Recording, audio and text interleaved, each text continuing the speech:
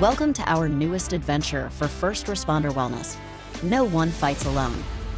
In-depth conversations about mental health and culture in the first responder space. We're joined by your co-hosts Austin Pedersen and Brad Shepard. Welcome back to the No One Fights Alone podcast. Austin, this guest today is going to talk about something that is hits really close to home. We're going to talk about the C word, cancer. And, I just lost my brother-in-law just a few weeks ago, heart-wrenching battle with, lost a battle with cancer. Yeah, And I know it hits home for you too. I didn't know this before I had experienced it with my partner and significant other, but it seems like a lot of families, a lot of people have experienced this, and we talked about it earlier, it doesn't discriminate. And there's so many portions to this because I think we all see when someone we love is affected and we see them walk through the entire process and, healing or, sometimes not getting better and, getting bad news and dealing with that and doctor visits and chemo and radiation and all of these type of things. You almost you can get a bad taste in your mouth for the way that this system is operated and how, we as a society deal with our loved ones or ourselves with cancer. I mean, you experienced it too, I'm sure. I think people have such an aversion to even going to the doctor for fear of a cancer diagnosis. That's an immediate worst case scenario for most people because it's been ingrained in us. And for a culture that is, wrought with avoidance, a lot of avoidance coping, there's just not, this is not a community that wants to step up and say, let's go get checked out.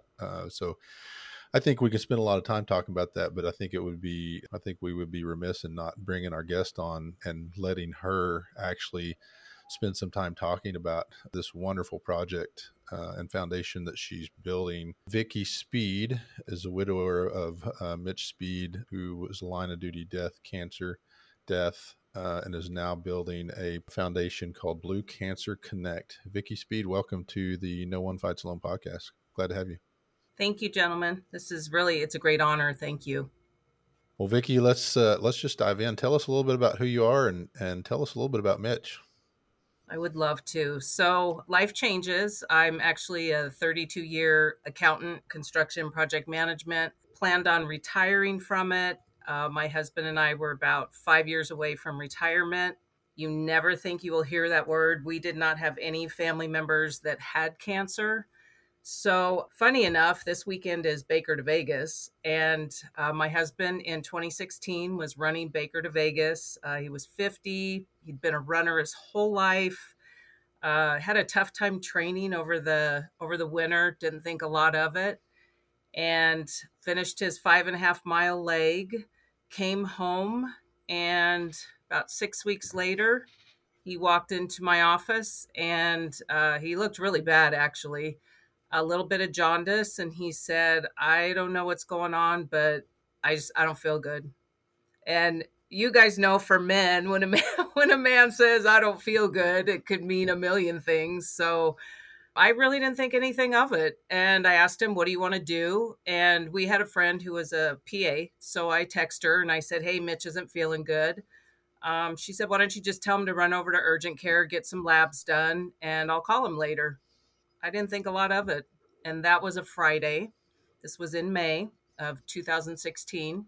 The following Friday, we went in to see her. I'm not going to lie, I was oblivious this whole time. And we walked in and I looked at Mitch's face and I looked at her face and I knew it was serious. And I remember hearing, I'm going to step out so I can call the City of Hope, which is the biggest cancer center treatment in Southern California. And I'm not going to lie, I still didn't get it. I looked at Mitch and he didn't say anything. And next thing I knew, we were walking out. And I remember this just like it was yesterday. We walked out of the doctor's office and he grabbed my hand and he said, you will never ask why. We will not ask why us. And I remember I looked at him and I said, what just happened? And he said, I think you know. And I said, no, I don't know. So the following week, we went to City of Hope. He had 12 tissue samples done, and Memorial Weekend, we were home actually entertaining. And, in this couple weeks' time, I was going to work. He actually did not feel good at all. So he had stepped away from work, just trying to take care of himself. And I remember the phone rang, and it was Dr. Hanoun. And Mitch put him on speaker, and he said, Mr. Speed, I am so sorry to tell you, you have a very aggressive stage 4 cancer, and all 12 tissue samples are positive. And I didn't hear anything after that. I can personally, I know what that experience looks like when you're sitting in the doctor's office, and I think we had similar experiences there. I mean, when my partner was diagnosed, she was 31, and they had said, "Oh, you have stage 3 breast cancer, and you've had it for 5 years," is what it looks like. And I think I had somewhat of a similar reaction. Our doctors reacted very different. The doctor walked up and laughing, joking, saying, "Hey, you got cancer." Wow. And she's like, "Are you serious?" And he's like, "How would you like me to?" He got very serious after. He said, "How would you have liked me to tell you that? Would you have liked me to sit you down and pat you on the back and tell you everything's going to be okay, but you're very sick?" He goes, "I chose to try and be a little lighthearted." And I've thought about that a lot, and wondered if I would have rather heard it from the approach that, you did.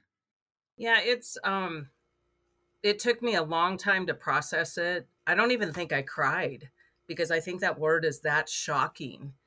And I knew it was a Mm-hmm. possibility. And really, in that 3 week time period, we didn't really talk about it. We just tried to keep life as normal as possible. I was going to work, my son was in school, Mitch was just kind of resting, and you have this horrible cloud looming over your head, and it's there. But yeah, it took me a really long time to process it.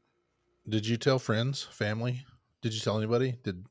Give us a little bit of insight as how Mitch was handling that too?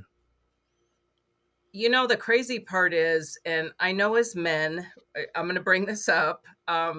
You are not the best at going to doctors. You are not the best, but I think you guys know when something is really wrong. And you probably don't tell people. And that was the way that Mitch was. When he got the news, I realized in that moment he already knew. I saw the look on his face. He already knew he had cancer. He already knew it was bad. He just didn't say anything. So when we got the phone call, our son was actually away for the weekend, and we agreed we wouldn't tell anyone until we told him first. So we had company, which was a little rough. They left the next day, and it was probably more silence than anything. We knew we had an appointment in a week. We knew that they said it. We need to get you in here right away. We need some really aggressive treatment. I didn't know what that looked like. I knew nothing about cancer, absolutely nothing. And being a typical, I guess, person, WebMD seems to be our friend. So I thought it'd be Yeah. really great And to our get on enemy. WebMD and start researching prostate cancer. That was probably That my is the worst worst. idea. It's the worst. Yeah. I did it too. So I Everybody completely does get it. it. Don't do WebMD. No. Oh my gosh. And later on, I'll share why you don't want to do that. But I was in complete shock. And this was Memorial Weekend. And on Tuesday, I had to fly to Arizona for training. And I remember, telling Mitch, I can't go. I can't, he said, no, life is normal. I have cancer. Like life is normal. So I'm in Arizona. Absolutely no one knows that my husband has cancer. I'm in these pretty intense training sessions with my boss, and I finally just broke. I remember sitting in the middle of class. I heard nothing, didn't even know why I was in Arizona. And I went outside with her, and I just told her, I said, I feel like I need to go home. I, I don't know what to do. My husband has cancer. I'm just trying to digest all this. And 2 days later, I'm on a plane leaving town. So it's just a big word. It's a big word to digest for any family. So we've set the stage for really talking about something, really a difficult conversation. These are hard conversations because they're so emotional. They're so deep. They're such heavy wounds. But I want to pull back a little bit because I want the listeners to know who Mitch is. So let's before we get into an even heavier portion of this conversation, let's just take a minute, Vickie, and who was Mitch? When did he start? What tell us a little bit about him. Well, I think we all say this, but my husband was really a very, very unique man. He grew up in poverty. He grew up, and it's not that it's any different, but he grew up where he was adopted. His father walked out on him when he was 8 years old. He had an aneurysm burst, should have died. He didn't. He had 2 brain surgeries, lived through that. And it was really he and his mom and his brother.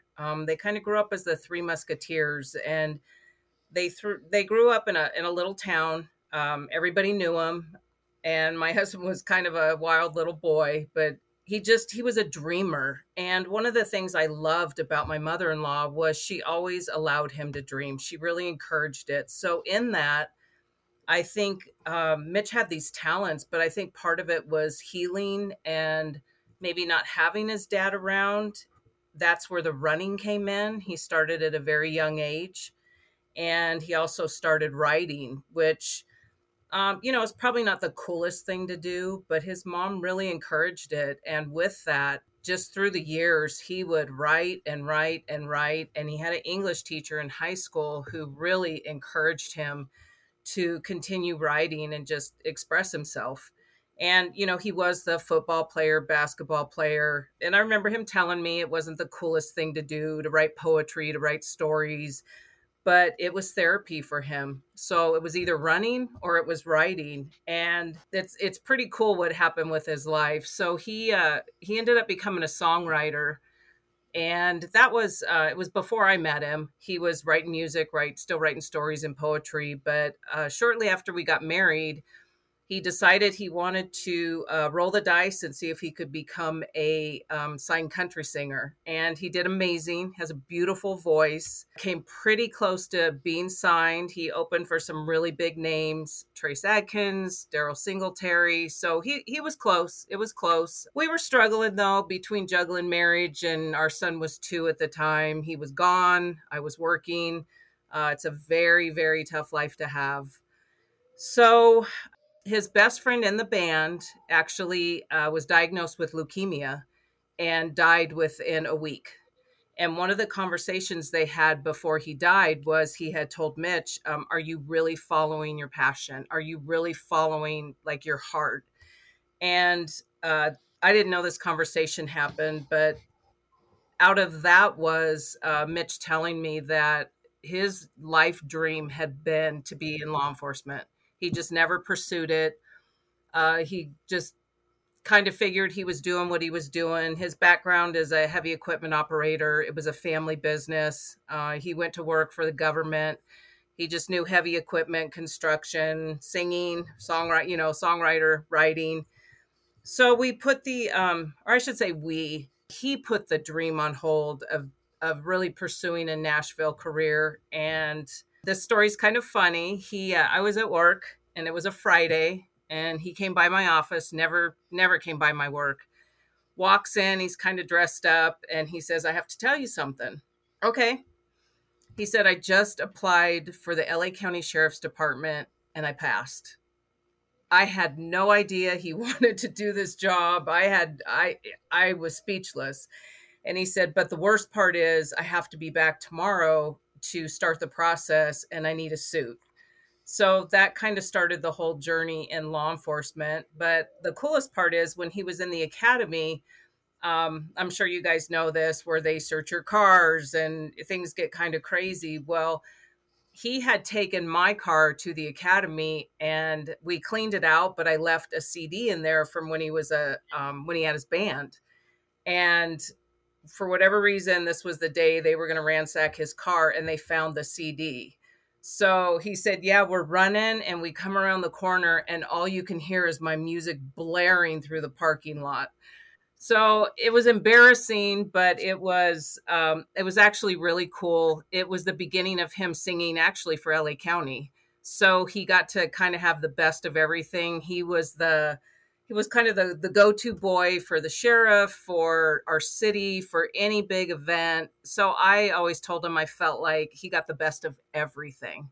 That's one of the great things about academy life, or whatever training academies that are either live in or multi day. You really learn their personalities. I can't tell you how many singers have derived out of our academy, and you discover the past. That's so great. What a great way to actually be introduced to the agency. Yeah, So cool. It was amazing. So he sang the national anthem at graduation, and I think it was amazing that he got to continue to sing, that he got to continue to really pursue his passion and then do what he loves, which was law enforcement.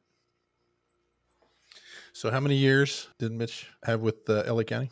He had 16 years when he died. Okay. And contracted cancer as a job related injury.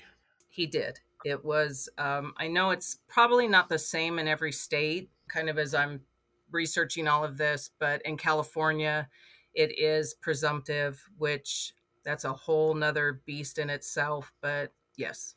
But there was a lot more to Mitch there. And I know through conversations I've had on this, learning more about your project, he was much more than just LA County deputy. He was a lot to his guys. He was a mentor. Tell us a little bit about that part of Mitch. Well, I think the best way to describe him, funny, we just had this conversation yesterday, was he was a husband, a father, a man of God, and then a cop. And that's what he was known for. And it's rare. I think it's very rare to find that.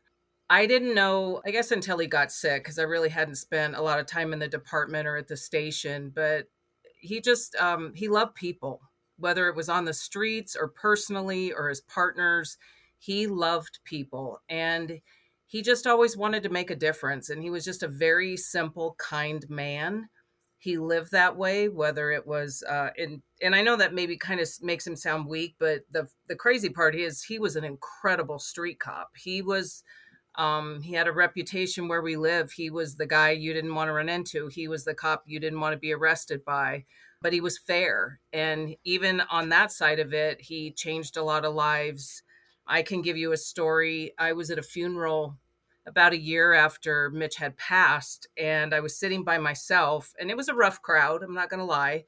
And it was for somebody I went to school with. And a young man came up behind me and he said, excuse me, are you Mitch Speed's wife? And you kind of cringe because I didn't know anybody there. And I said, I am. And he said, well, I just need to tell you a story. I'm so-and-so's son.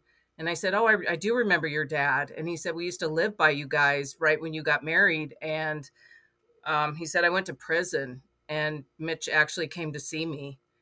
And it's because of Mitch that I'm not in prison right now. And, I was so moved by that. And I just felt like that just really described Mitch as a person. But I think when Mitch got diagnosed with cancer, I think that's when everything really came to light about who he is, who he was becoming. He really, I think with that diagnosis, it was never about him. It was about everybody else. It was about me, my son, his partners. Oh my gosh, he was so worried about what was going to happen to his partners. He wasn't at work. He wasn't there to have their back. He wasn't on the streets with them. And he just was an incredible man, whether it was the community, it was church, it was our home. It was, so yeah, his legacy is very big. Oftentimes I hear people talking about the diagnosis of cancer and the battle that ensues. It oftentimes when you're sick, it's just you, but cancer seems to drag in all those around into this, and drag is probably not a fair word. It's done willfully, but I think the connotation of drag is nobody really wants to go down this path. But Austin, maybe you can speak to this, that the loved ones are impacted so greatly as well through this. And oftentimes there's a lot of guilt with that. Like, I'm not sick, but I'm still hurting over this entire journey. Well, I think so. I think there's a couple of different things where when you're a loved one of this, and this is my perspective and my truth, right? Which is you look back at memories and at moments and, friendships that, like, you realize that you took a lot of stuff for granted, and you realize that, this person who is sick has people that love them for a variety of reasons, right? And you start to hear these amazing stories of your significant other and the impact that they've had on people, and you realize how special they were and how important they were to so many people, and you had no idea until that. So it just brings life into perspective. It slows it down and it allows you to be present with that person and understand that life is about connection, life is about, all of those type of things, and you don't take it for granted anymore. You just seem to love deeper, see things clearer, differently. So we've got a good look at Mitch. Let me take us back to the diagnosis, where we're at, kind of where we were at in the first part of the conversation, Vickie, where you've got the diagnosis, things are swirling. What happens next after the weight of this is soaked in a little bit, and you and Mitch together are facing the full on fight of his life, as it were. What Well, Tell can us a I little bit about that. cuss? Am I allowed to cuss on here? Absolutely. Absolutely. Yep. We welcome it. Well, in Austin, I'm sure you might be able to understand some of this. With cancer, today is great, and by 4 o'clock tonight, everything goes to shit. And I didn't know that. I didn't know. So we got the diagnosis, and the original plan was within 2 weeks, he was going to do 9 weeks of some aggressive chemo. Okay. Well, about a week in, he went into kidney failure.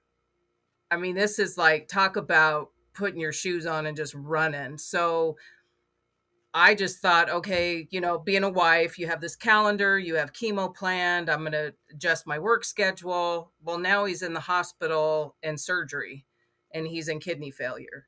So from there, he's going to spend the night, and he has a staph infection. So now he's in for a week, and now chemo's delayed. And this was the entire process. This was the entire journey. And I think a piece of it was, Mitch and I talked about this at the end.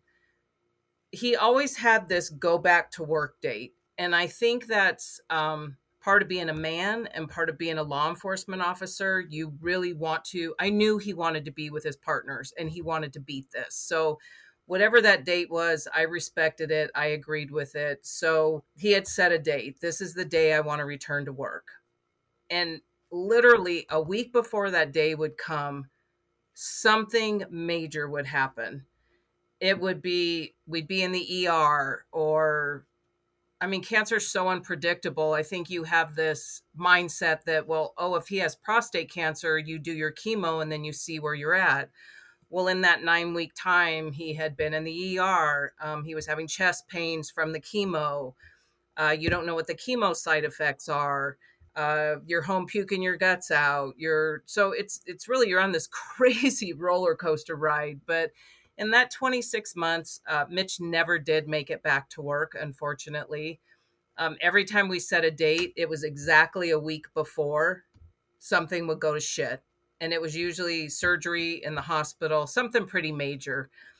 And we finally just stopped setting the dates, and we learned to just take this one day at a time. And it was crazy. It was a crazy 26 months. And Austin, I'm sure you you understand that piece of it, being in it.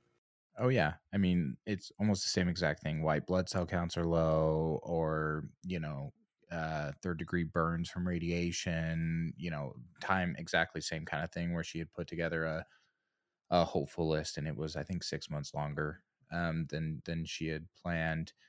And it is such a weird thing to where, yeah, Thursday is fine, and then Friday comes around and it's painful, it's tough to watch, and I'm going to speak for myself, actually. I felt helpless, right? Like, I felt so helpless in being able to do anything. Like, I mean, I would try and just like, oh, here's a blanket, here's something. Can I get, like, none of it helps. And it's really tough to watch. I call those the crying in the shower in private moments. Yes. Yep. Absolutely. So I know that this is extremely tough to talk about, and so I want to say thank you for being so open and honest. But I think this is the perfect time for a segue into kind of what your mission is now and what we've done. And Brad has done some great research and explained to me kind of everything. But Brad, can you give her a little leeway into what kind of the mission statement of Vickie's nonprofit is? Yeah, for sure. So the mission statement for Vickie Speed's passion project of Blue Cancer Connect is improving the lives of law enforcement officers and their families diagnosed with cancer through compassion, advocacy, and support aimed to ensure officers and families have the opportunity to receive assistance, awareness, education, treatment, and a chance at survival. It is. That's a mouthful, Vickie. How do you pull that off? I'm going to back up for a minute and maybe this will give a little insight to it. In this 26 months, my husband did work where we live. We were never left alone. From our station, from our department, I was able to actually work full time until maybe 6 months before he passed, and I just had this incredible amount of support. I mean, it could be mowing the lawns, getting groceries, and it never stopped. And I am so grateful for that. So when Mitch died, we did talk. We had those tough conversations right before he passed, and my question was, what do I do with my life? Where do I go from here? What does my life look like? And I just kept seeing myself going back to work and just kind of going through the motions. And Austin, I know you know this piece. I didn't want to answer questions. Yeah. I didn't want people to ask me details about what happened. How did he die? And I just kept telling myself, I don't want to go back to work. So one of the last things Mitch told me is he said, let your purpose be bigger than your pain. And I don't think I even heard what he said, but it was after he passed, it just kind of kept resonating with me. Let my purpose be bigger than my pain. Well, what does my life look like? And I was a mess. I was heartbroken. My whole life had been shattered. The man I'd been with for 30 years is gone. Our dreams are gone. Everything's gone. So I spent a year. I already knew I wasn't going back to work. I took a year off. Actually spent a year in therapy, just trying to figure out what grief was, what it looked like, how was I going to get through it. I knew I could do it, but I couldn't do it alone. So that was kind of the time for me. And the next couple years, I was actually kind of out in the law enforcement advocacy, speaking. I was very big on marriage, helping marriages. Not a lot with widows. For whatever reason, I think that was kind of God's protection.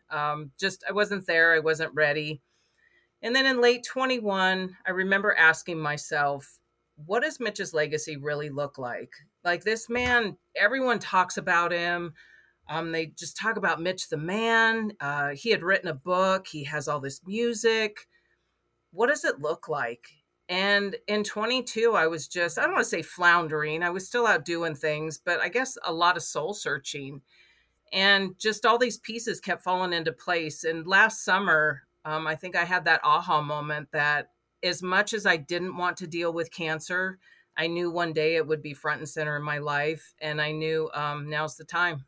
It's time to go back into cancer to help other families. Mitch wasn't coming back. He was gone. I felt like I was really starting to heal as far as my grief. And I wanted to get back. I wanted to get back to other officers and other families. So that's really what kind of started it. And every day I ask myself, what is his legacy? What would Mitch do? You know, through the course of this, I've actually got to listen to Vickie and building this, and actually got to be a very small part of some feedback on some of this, and it's been powerful. You're really taking quite a humble approach to the build up of where we're going with this, which is Blue Cancer Connect, which I'm excited. I know Austin is too. We're both chomping at the bit. Let's get there. What is Blue Cancer? Yes, let's get it. Okay. What is Blue Cancer Connect?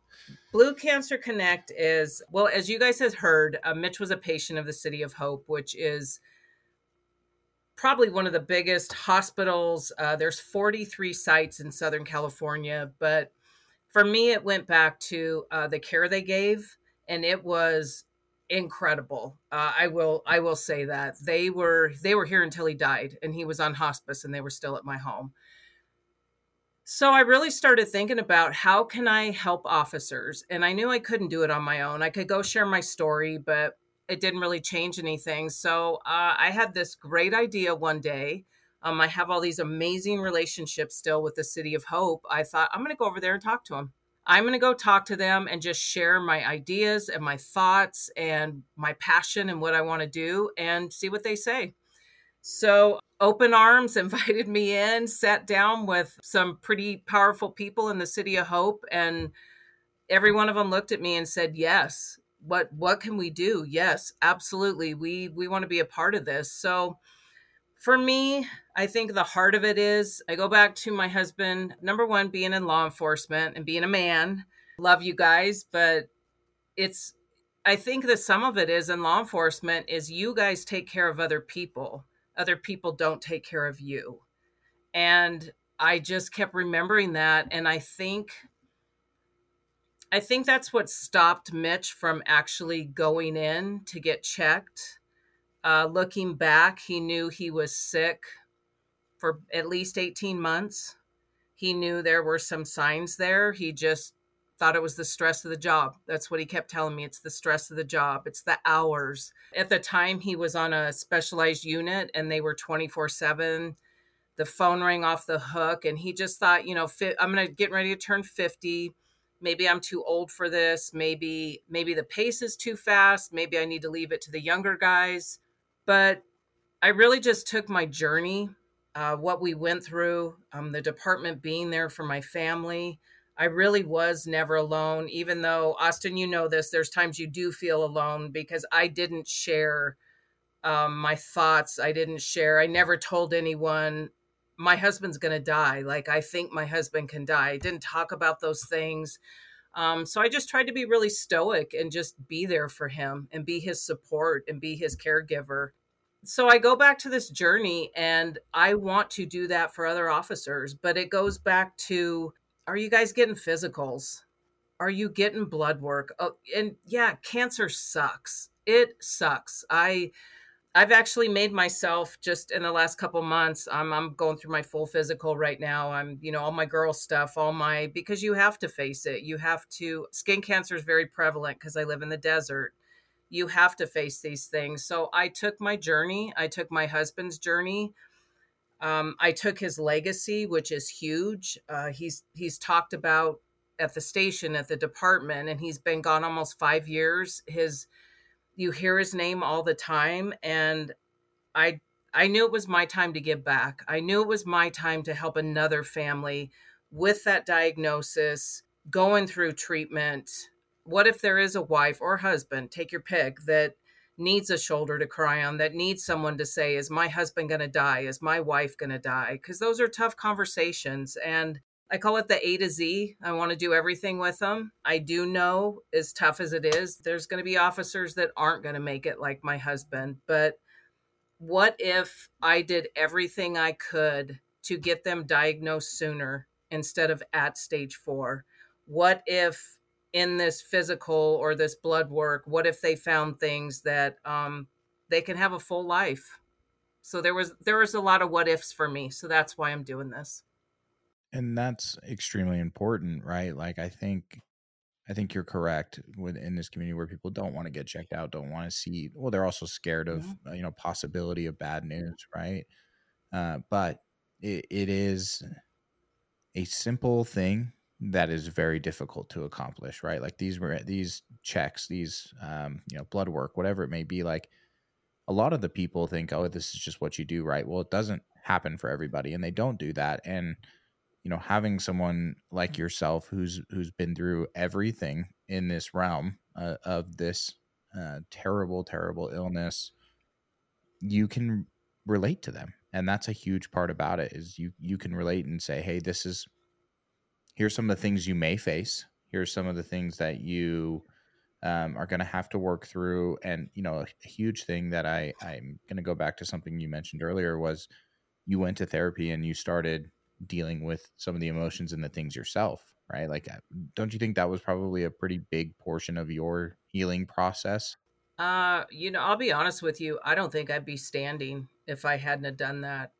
I First, I want to say, just kind of going off track here on the therapy side, I always had a belief that when you go to therapy, they tell you, how things are supposed to happen, or you do one, two, and three. And it really wasn't like that. It was, my biggest question was, am I crazy? Am I crazy? Cause I can't even remember if I ate. I can't remember. I don't know what day it is. Am I crazy that I mean, I was an accountant. My mind was my thing. Numbers are my thing. My memory's my thing. I had none of it. I remember waking up one day going, I don't even know if I made my mortgage payment. What day is it? And you start thinking you're losing your mind. You start think, you go through all these things and your life is shattered. And I think just what they helped me understand was I wasn't crazy. This was part of the process, and it was okay to go through the process. And it really saved me. Yeah. Yeah. Yeah. And that's a huge portion too, is, you know, you had to take care of yourself also mentally, right? And that's when I used to in picture therapy, and this is a decade ago or more before I experienced it myself, it was that, lay down on the couch, cross your shoulders kind of conversation. And that's not what it is. It's different than that, because they're taking in they're working with you individually, right? And the struggles that you've gone through. And it also, it takes somebody who actually understands grief to really make things make sense to you also. Like that's a tough part, and not every therapist can do that. I agree with that, Austin. I will share a piece of this. My therapist was actually my husband's therapist. I was not a therapy girl. My husband believed in therapy. Most of his life, he would call them tune ups. He had some pretty, the death of a baby. He was in a high speed pursuit, but it was one of our detectives' granddaughters, and she was killed instantly. The guys took it really, really hard. So I know that was probably the last time my husband had gone. But when I reached out, I thought, what a better person than somebody that knew Mitch. And then it really made sense to me why my husband went to therapy. And I'm not too proud to say this. I was kind of ashamed that I never made that jump with him, but that fine tuning was probably all of that, and him making that decision to go and then kind of handing that off to me and allowing, the department allowing me to go and me being able to see the same person. It changed my whole life. If I can be so bold here, I'm going to take a little bit of a part of our conversation that we had quite a while back, Vickie, and just break this down, because I'd love to hear Blues Cancer Connect's strategy and your passion for kind of how to handle some of these really difficult chapters of the cancer path. So what you just talked about, and I'll divide it up kind of the way, I don't know, that conversation we had a while back: pre-diagnosis, diagnosis, post-diagnosis, pre-death, and the walking into the difficult journey of death itself. Pre-diagnosis is what? What does that look like? What is Blue Cancer Connect on preventative?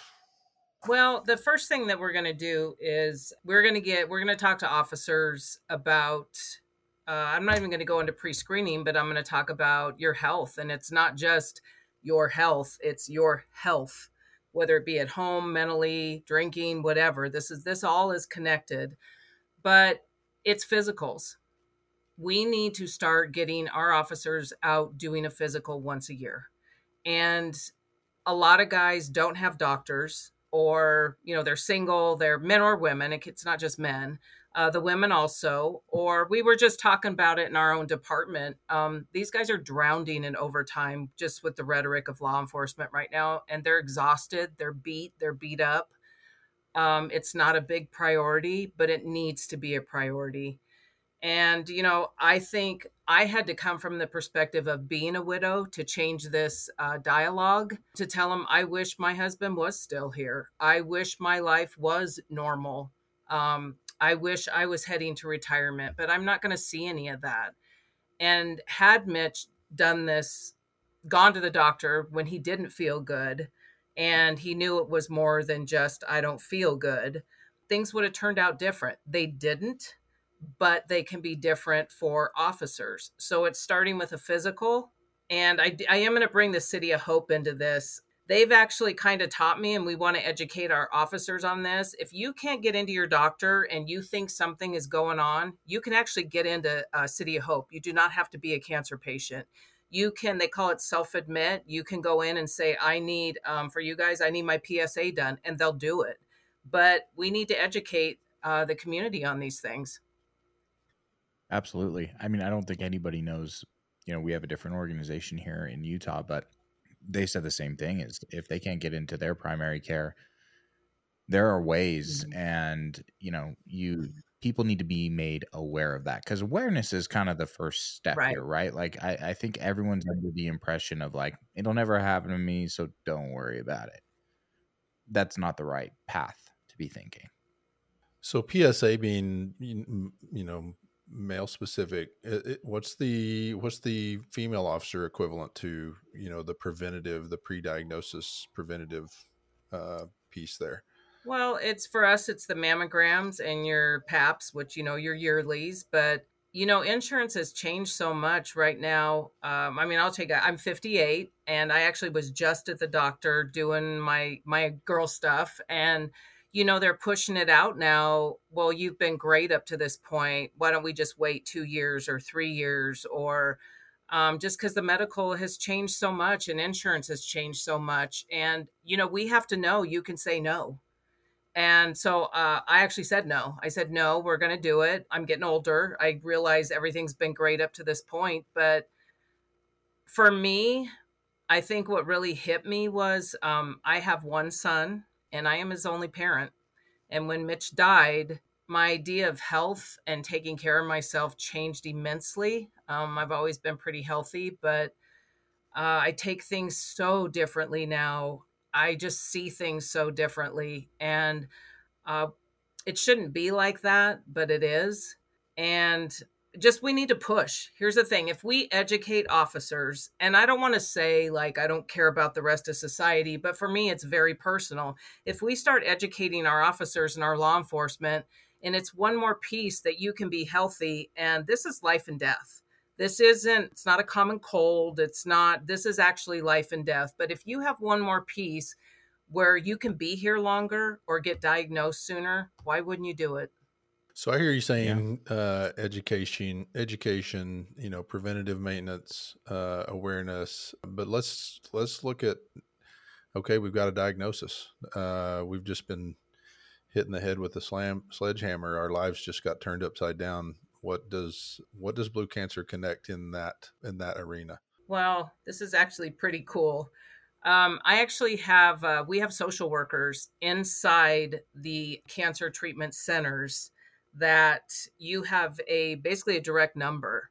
You can either fax in a form if you're an officer, or you can call a direct number and be in contact with a social worker. And I know the City of Hope is in 5 states, but this includes all states for these social workers. So, say you work in LA, or you work in, I don't know, we'll say Utah, and you've been diagnosed, you're not sure what to do. Well, you can actually contact one of the social workers that's working with us, let them know where you're at.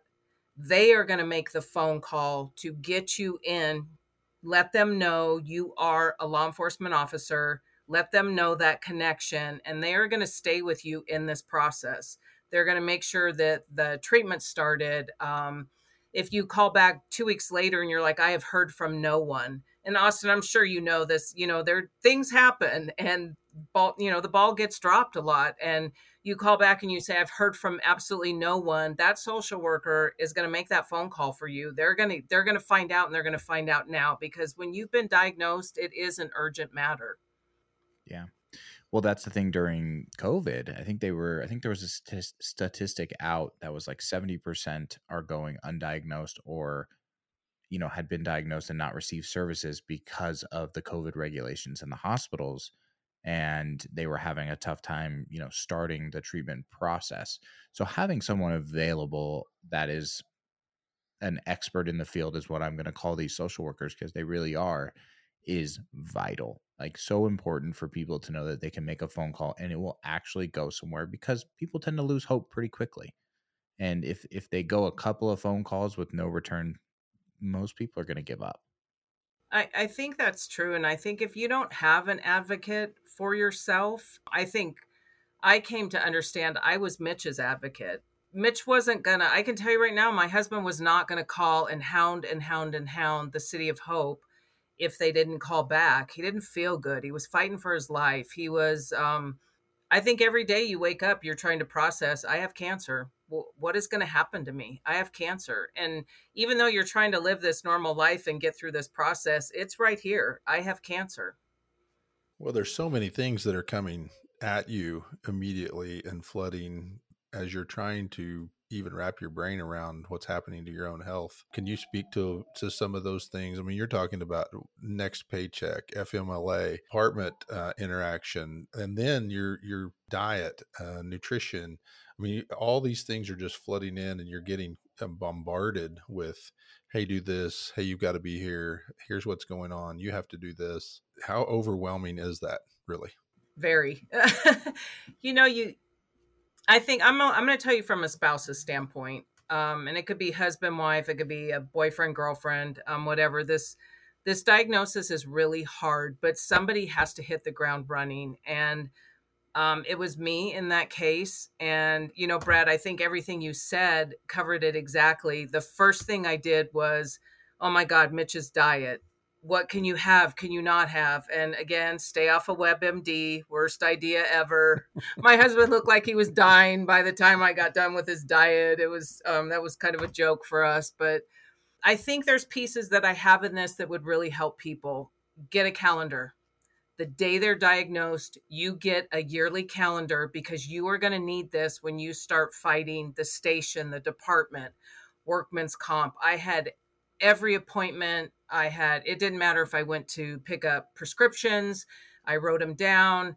I kept all the receipts, and I didn't even know what I was getting into. I had never done workman's comp. And my first questions were, does he have a job? Is he going to get paid? How am I going to make my mortgage payment? Our son was in college. Are we going to lose our house? And you go through all these things. And then at the end, you don't want to say it, but to yourself, you say it. Is he going to die?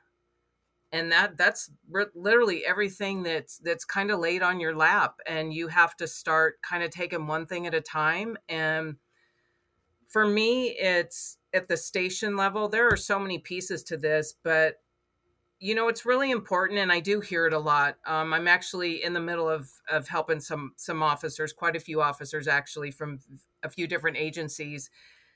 A lot of times you're forgotten. You might not always be that person that your station or, you know, wherever you're working out of remembers you. You might be at home. This is a big complaint right now, and I know we're in different times, but we have two young officers with stage 4 cancer right now, and I don't want to say the complaint, but they feel forgotten and they're fighting for their life. And those are things that we need to make sure they're still, you know, they're still part of the team, they're still sworn officers. It's just, I think, awareness. For me, it's that personal awareness of, hey, this is what they need. You know, I don't want to go in and start taking over departments, but I do want to educate spouses or girlfriends, boyfriends, kids, whatever. You need to know what your rights are. You need to know, is he going to get paid? Does he have leave? When can they donate leave? Who's your workman's comp carrier?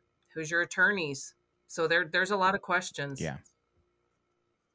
Well, that's something I want to make sure and hit home with what you were just talking about, because on the mental health side, working with workman's comp and all of those type of things is difficult in itself, right? Like, it's extremely difficult to navigate case managers and reimbursements and all of that type of thing.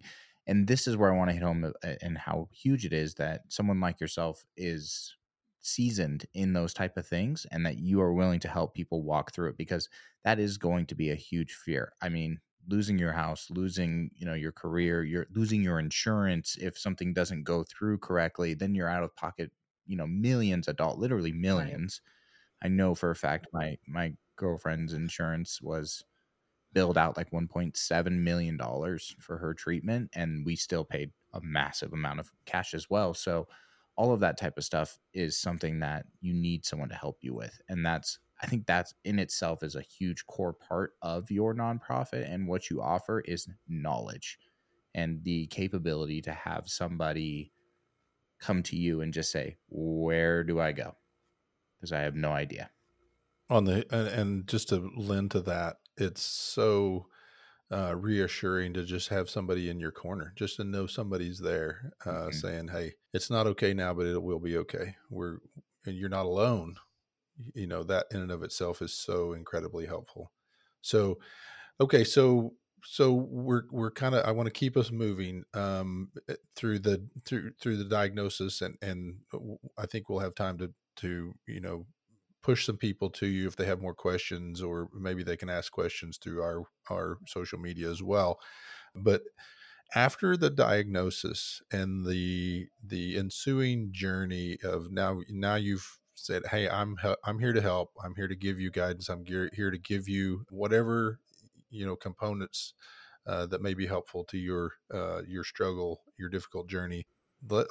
Let's just talk about some really difficult things, which is we've now been told we're in the final stages. We're not going to win the battle. That's the Right. sad reality of Mhm. cancer.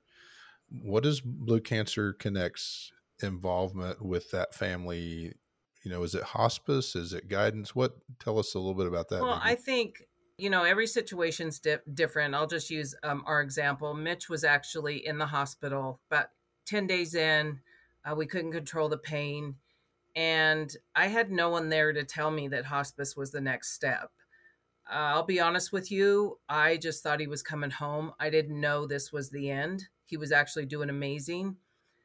But I had a friend tell me, she pulled me aside and she said, "You won't get Mitch out of here unless you put him on hospice. It's just the amount of medication and pain meds, and nobody will ever prescribe these to you." And I remember standing at the end of the hallway by myself, and I thought, what did she just say? Hospice? Doesn't that mean you're dying? Doesn't that mean like that's the end? And I'm looking at this man and I thought, okay, he doesn't look like he's dying. I know he's really sick. I know things had taken a turn, but nobody ever explained that piece to me. And I remember getting in the car, leaving the hospital, and looking back, because you reflect back, and Mitch had asked me to please never bring him to the hospital again. And you're thinking, okay, hospice, he doesn't want to come back. Like, what is going on? So we went home, and obviously I had a friend that kind of took care of all this, and they showed up. And I mean, I had to ask him, "Is my husband dying? Like, why are you here?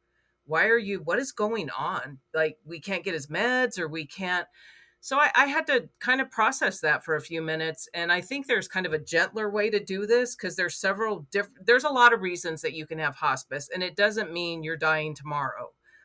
For Mitch, it was, Right. I think, 6 weeks. And when we first got home, he was great. He was happy. He was, so you're in shock, and you have these people in your house and these nurses and these. So I think it's having maybe somebody there to say things a little bit gentler, kind of give you an idea of what's going on. And they might not want you to say anything, but they might want just to know that you're there.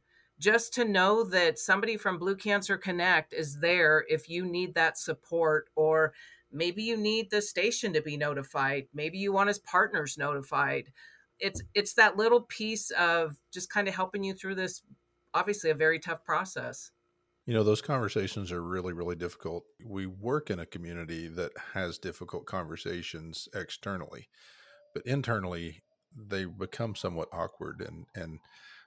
I love Austin. I love your story of that doctor trying to be sensitive to, your fiance's diagnosis of, how would you prefer that I do this? Because there's no easy way to do this. There's no fun way to do. I can't fun this up enough to tell you your life's fixing to get turned upside down, just completely wrecked. And I think that's where this is such an amazing endeavor that you're taking on, that you're willingly going into these, say, "Hey, let me have that conversation with the department, or let me have the conversation with you about what's coming, because I know this is going to be really hard. Is that Guidance. fair? Guidance. That's I think how, and I want you to be brutally honest, was there anybody who was helping you through your process? No. That's it, exactly. That's why your mission is such a beautiful one, and an amazing endeavor, because I mean, I'm sure that you wish that there was somebody, right? Somebody that could just point you in the right direction and help you understand all the back end stuff. Cause I want to hit it again. Like these workers' comps and all of these insurance things, they're so different. Every normal day person just doesn't know what to do with that. They don't teach you that in the academy on how to work through a workers' comp thing from an on the job, you know, issue, right, Brad? Like there's Oh, no one there. absolutely. Even the peer support teams that we build, you can talk about those things superficially, but you really have to be in them to learn, and have somebody who's navigated, like what we're having this conversation with Vickie.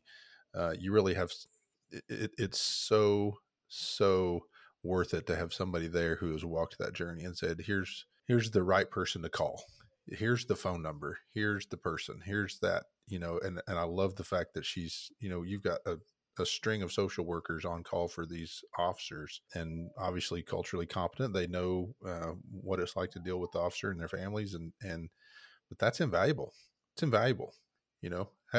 Well, let me just put you on the spot again, Vickie. I know you've done some of this already. Have you had feedback from people you've helped walk down the path of navigating cancer diagnosis and difficult times? Have you had that I feedback have yet? actually. I have an officer who is trying. He was diagnosed stage 2. Our past kind of just. I think God brought us together. I'll say that. And we ended up helping him with a fundraiser. He's a different department, but we became family. I mean, obviously, just really cared about him and what happened.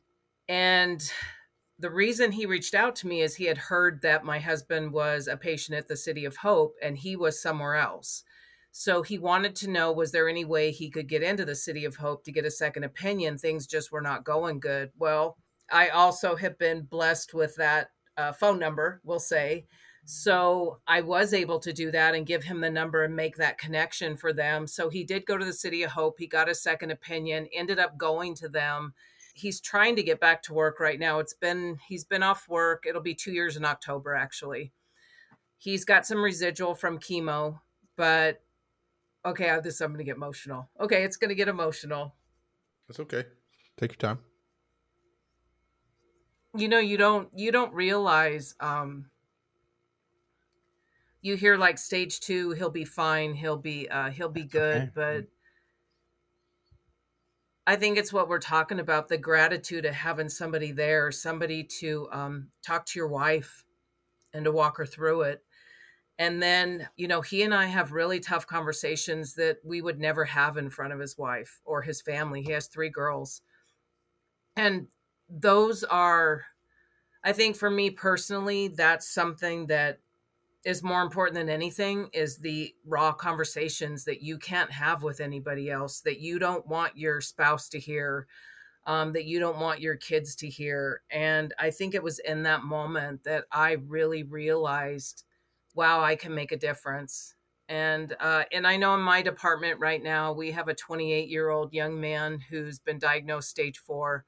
I spent a lot of time with his mom. She's angry. She's mad. She doesn't understand it. We've had a few really tough conversations, more emotional. I think right now she just needs support. This is her son. And she has asked those questions, does he have a job? Is he going to get paid? Is he going to, and so these things start happening and you just start seeing, wow, I can really make a difference. I can really have these tough conversations. But yes, back to your question, that first officer, he is actually going back to work in May. And I think to be on this journey with him has been just incredible. Yeah, it's so beautiful. It's one of those things you're talking, and it's bringing up a lot of memories for me. Is as a spouse, chemo and radiation and the medications and all of these things, it does change people. Like, it can be anger is up, it can be brain fog, there's energy levels, just the ability to have a conversation with somebody going through treatment is much different. And nobody prepares you for that. The doctors didn't prepare me for the fact that, you know, there should be somewhat of a different person for a while after all these. You can't stay the same. You can't stay the same when your life is being threatened and, you're scared and you're on so much medication and things to keep you alive or to help you heal. And so those conversations, that's something, the conversation you're having with the mom is something I wish could have been available for someone like myself, which is just like, hey, don't set expectations on some things, right? Like, don't expect that once, the chemo and radiation is done, everything's going to be hunky dory and magical and wonderful again, right? There's still a lot of things that have to go on. And that was a tough part for me, really. And I really wish that I could have had a conversation with somebody to could prepare me for it. And we made it through, right? And I understood. Luckily, I'm in mental health, so I got a lot of that stuff. But damn, it was hard. Well, I'm actually going to share a very ugly piece of this. I don't know that I've ever shared with anyone. These are the tough pieces. When Mitch got out of the hospital, the beginning of June of 18, he died July 7th of 18. It was, we call it the big turn, the big shift. The wheels were coming off, and it happened really, really quickly. But there's two things I remember that just were the gut punches. Were you have to start talking about the tough conversation of money while they're still alive. Your home, money, benefits.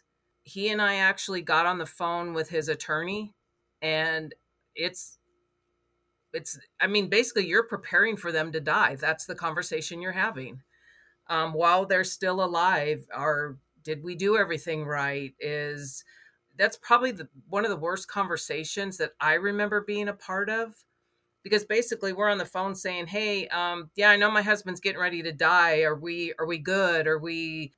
Is my house protected? Is workman's comp? Have we done everything we're supposed to? And so that was a really hard conversation. And then about a month before Mitch died, the cancer just kind of took over his body, and he was paralyzed from the waist down. And you don't know what it's going to do, and you don't know how cancer is going to react. But this is the ugliness of cancer, and this is the probably the pieces I don't talk about too much. But I think these are the times you need somebody there. That you need somebody that understands that everything's going to shit right now. My whole life is going to shit. I'm watching my husband die. I don't care about anything. What is happening? And I think that's the really tough. And there's tough decisions to make at the end. There's very tough decisions about their medication. How comfortable do you want to make them? These are the really ugly conversations that you don't know are coming. But yeah, I wish somebody had maybe prepared me a little bit. How blessed do you feel you would have been if you'd have had somebody to walk with you through those difficult conversations, and maybe not even just to be present while you're having them, but to have the guidance of saying, hey, here's some bullet points that you need to go over. I think it's the being, maybe just having somebody there telling you what to expect. When it got to the end, everything was a gut punch. I just felt like it was a gut punch after gut punch after gut punch. And, I can remember the shower moments. I can remember being in the shower and just bawling my eyes out and, really crying out to God, going, I don't know how much more I can do of this. I don't know how much more I can take. It's like I feel like every 2 hours something new is happening, and I wasn't prepared for it. Nobody said, hey, this is normal, or this is what happens, or this is what's going to happen in the next couple days. He's probably going to pass within the next 24 hours. Those are the really ugly things that can happen with cancer. But I wish I had had someone to maybe just prepare me a little bit better. Yeah. And My sister's going through that very thing right now, having just been a few weeks out from death, loss of her husband. talking about, we had those conversations, and they're still somewhat confusing. She's still having to navigate out of those difficult finance conversations, and life logistic conversations about mortgages, and just really, the carryover of that is and how helpful that conversation was, but you still have to walk through it after, you put them, after they pass, and navigate through. Is Blue Cancer Connect a part of that post death journey as well? I mean, Yes. this is we're talking about some really hard things, and I appreciate you coming on talking about it, because this hurts my heart. I know everybody listening probably is severely impacted by this, but I think we do a disservice by not having these conversations as well. So post funeral, what does Blue Cancers Connect on the we've buried them, we're mourning. What does Blue Cancer Connect do now? I think the biggest thing is it's not the month after, it's not the 6 months after. I always say it's the year mark, it's the 2 year mark. It's life. People have families, they have jobs, they have children, and it's not that they don't care, but you are not a priority. And they do think about you. It's just maybe not openly, or they pick up the phone. So, being in law enforcement for me, it went from, I'll kind of give you what happened with me was Mitch died on a Saturday night. I had the department at my house the next day. I was fully escorted everywhere to plan his funeral. I was kind of in and out of the station. And there's this kind of this whirlwind for 3 weeks until his funeral. And then it's the full, funeral and law enforcement everywhere. And you feel so loved, and you just know this is your family. And the funeral ends. And then it kind of starts dwindling down to the people that were just really important in their life, their partners, their best friends, they're the guys they went to the academy with. And then over time that starts dwindling, and you kind of hit that year mark, and the 1 year anniversary is a big deal, and everyone remembers you. But then it's like it just stops. And I kind of knew to expect that. I knew I wasn't everyone's responsibility. I knew they had families, but there's times you feel so alone. There's times that you wonder if you're going to be okay. You wake up and go, what am I doing? I don't even know what I'm doing with my life. I'm a mess. I'm a hot mess. So I think in Blue Cancer Connect, that's our piece with it, is just remembering, and that's just having somebody to check up on you, having somebody to check in. And, even like this mom of the deputy, she doesn't really want anybody around, but she wants that text message. She wants that, hey, I'm just checking on you. Do you need anything? And the response back is, just thank you for caring. Thank you for caring about my son and about my family. And I think it's those little things. And that's the pieces that Blue Cancer Connect, that's where we're going to come in. Man, that whole process, right? Losing a loved one, I've experienced that as well through, illness and other things. That's what people want. Like a lot of the times I think people are going to say, no, I don't need anything, but thank you, right? Like there is a different portion. Like they're not like, hey, come to my house and sit and chat with me. They're just like, oh, somebody actually gives a shit. Right. And especially in today's world where there's a lot of selfishness, a lot of self-preservation, a lot of those type of things, to see someone like yourself with a mission who it really is about the other person now, and it's about you giving back. And I just want to say thank you for that. And I'm very impressed by what you have going on and what you're doing for these people. I think it's really difficult for people to know what to say to the loved ones, the family members that have lost. And as a consequence, sometimes they don't say anything. And that removal of that connect is it's vast. I've not experienced it on a personal level. I've watched it outside in. I'm watching it now unfold a little bit. And look, in the cop world, in the first responder world, avoidance coping is a thing. And if I don't know what to say, then I'm just not going to say anything. And the message to these first responders out there that maybe have a loved one or a partner going through cancer. I know what my message would be, Vickie, and I'm going to turn it to you in just a second. But my message is be bold. Be bold because they need your support. Be bold because they need your connection. Be bold because they need your love. They we oftentimes don't talk about loving each other enough. We know we do. We just don't say those words. But this is a community that's full of love for our fellow first responders, our partners. We love those standing beside us, and it's painful, and it's maybe a tad selfish that we look at this from a standpoint of, I'm not going to connect because it's going to make me feel weird, or it's going to hurt me too, or I may cry, or I may, whatever fill in the gap thing that may happen. But that would be my message to those out there. Vickie, what would your message be to them that how do they stay? What do they say? What do they? How do what's the best thing that they could do to come across to those loved ones? Well, it's funny we're talking about this. It actually gets an awkward conversation, honestly. I would rather have someone tell me, and it has happened, that I'm sorry, but I just can't do this. I'm not okay. This has really affected me. There's actually 3 deputies that told me from the get-go, I'm sorry, but I can't come check on you. I can't call you. This just destroyed me, and I'm sorry, and I'm okay with that. So I know if I run into him in town, I just hug him, just want to tell you I love you. And I respect that, honestly. And I'm going to share a story with you that the sergeant that came by my house yesterday was my husband's best friend. And this is one of the first times he's been able to talk to me without crying.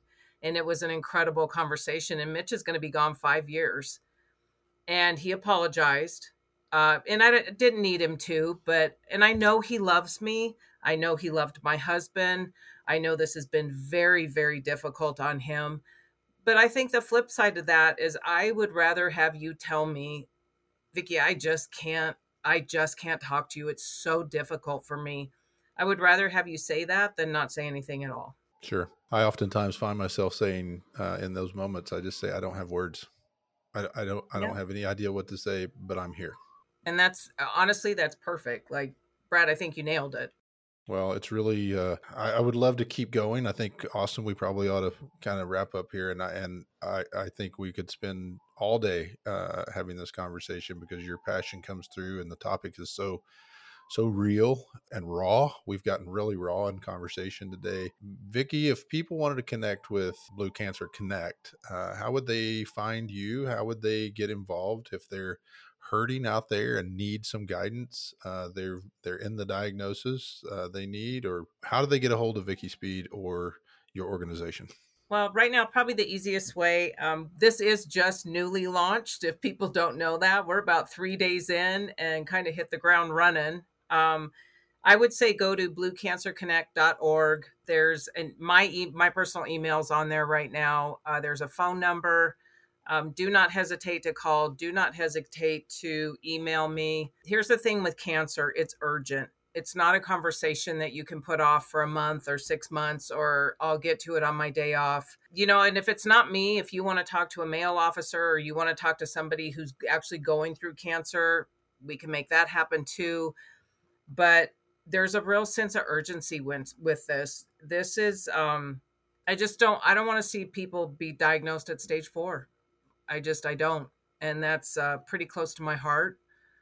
And we need to change it. So if you think this is you and you don't want to talk to your spouse or you don't want to talk to your partner, and you and your partner's being on WebMD, I'm telling you, that's not the answer. My husband did that. Make the call and reach out. And just whether you're in California, it doesn't matter what state you're in, I will personally, or my team will help you make things happen and get you in. But get that blood work, get that exam, get that physical. Could not agree more. Vickie, powerful conversation today. Thank you so much for coming on, and really look forward to seeing Blue Cancer Connect grow and flourish in the coming months and years. Well, you guys, thank you for this opportunity. It's really amazing just to be able to share my story and share my cause, and just hope to change a few lives. And I want to leave on this message right here. And this is the second time in a row I've said, we know that the phone weighs 1,000 pounds when you're struggling or when there's stuff that happens in your life. But there are people out there like Vickie, like her organization, that are willing to step in to help relieve some of that anxiety and some of those other issues that may be going on. So, pick up the phone, make a phone call, reach out. There are people out here that are still good people, and they don't want anything from you. They just want to help. So thank you, Vickie. I appreciate all the time that you spent with us today. Thank you guys very Thanks, much. Vic.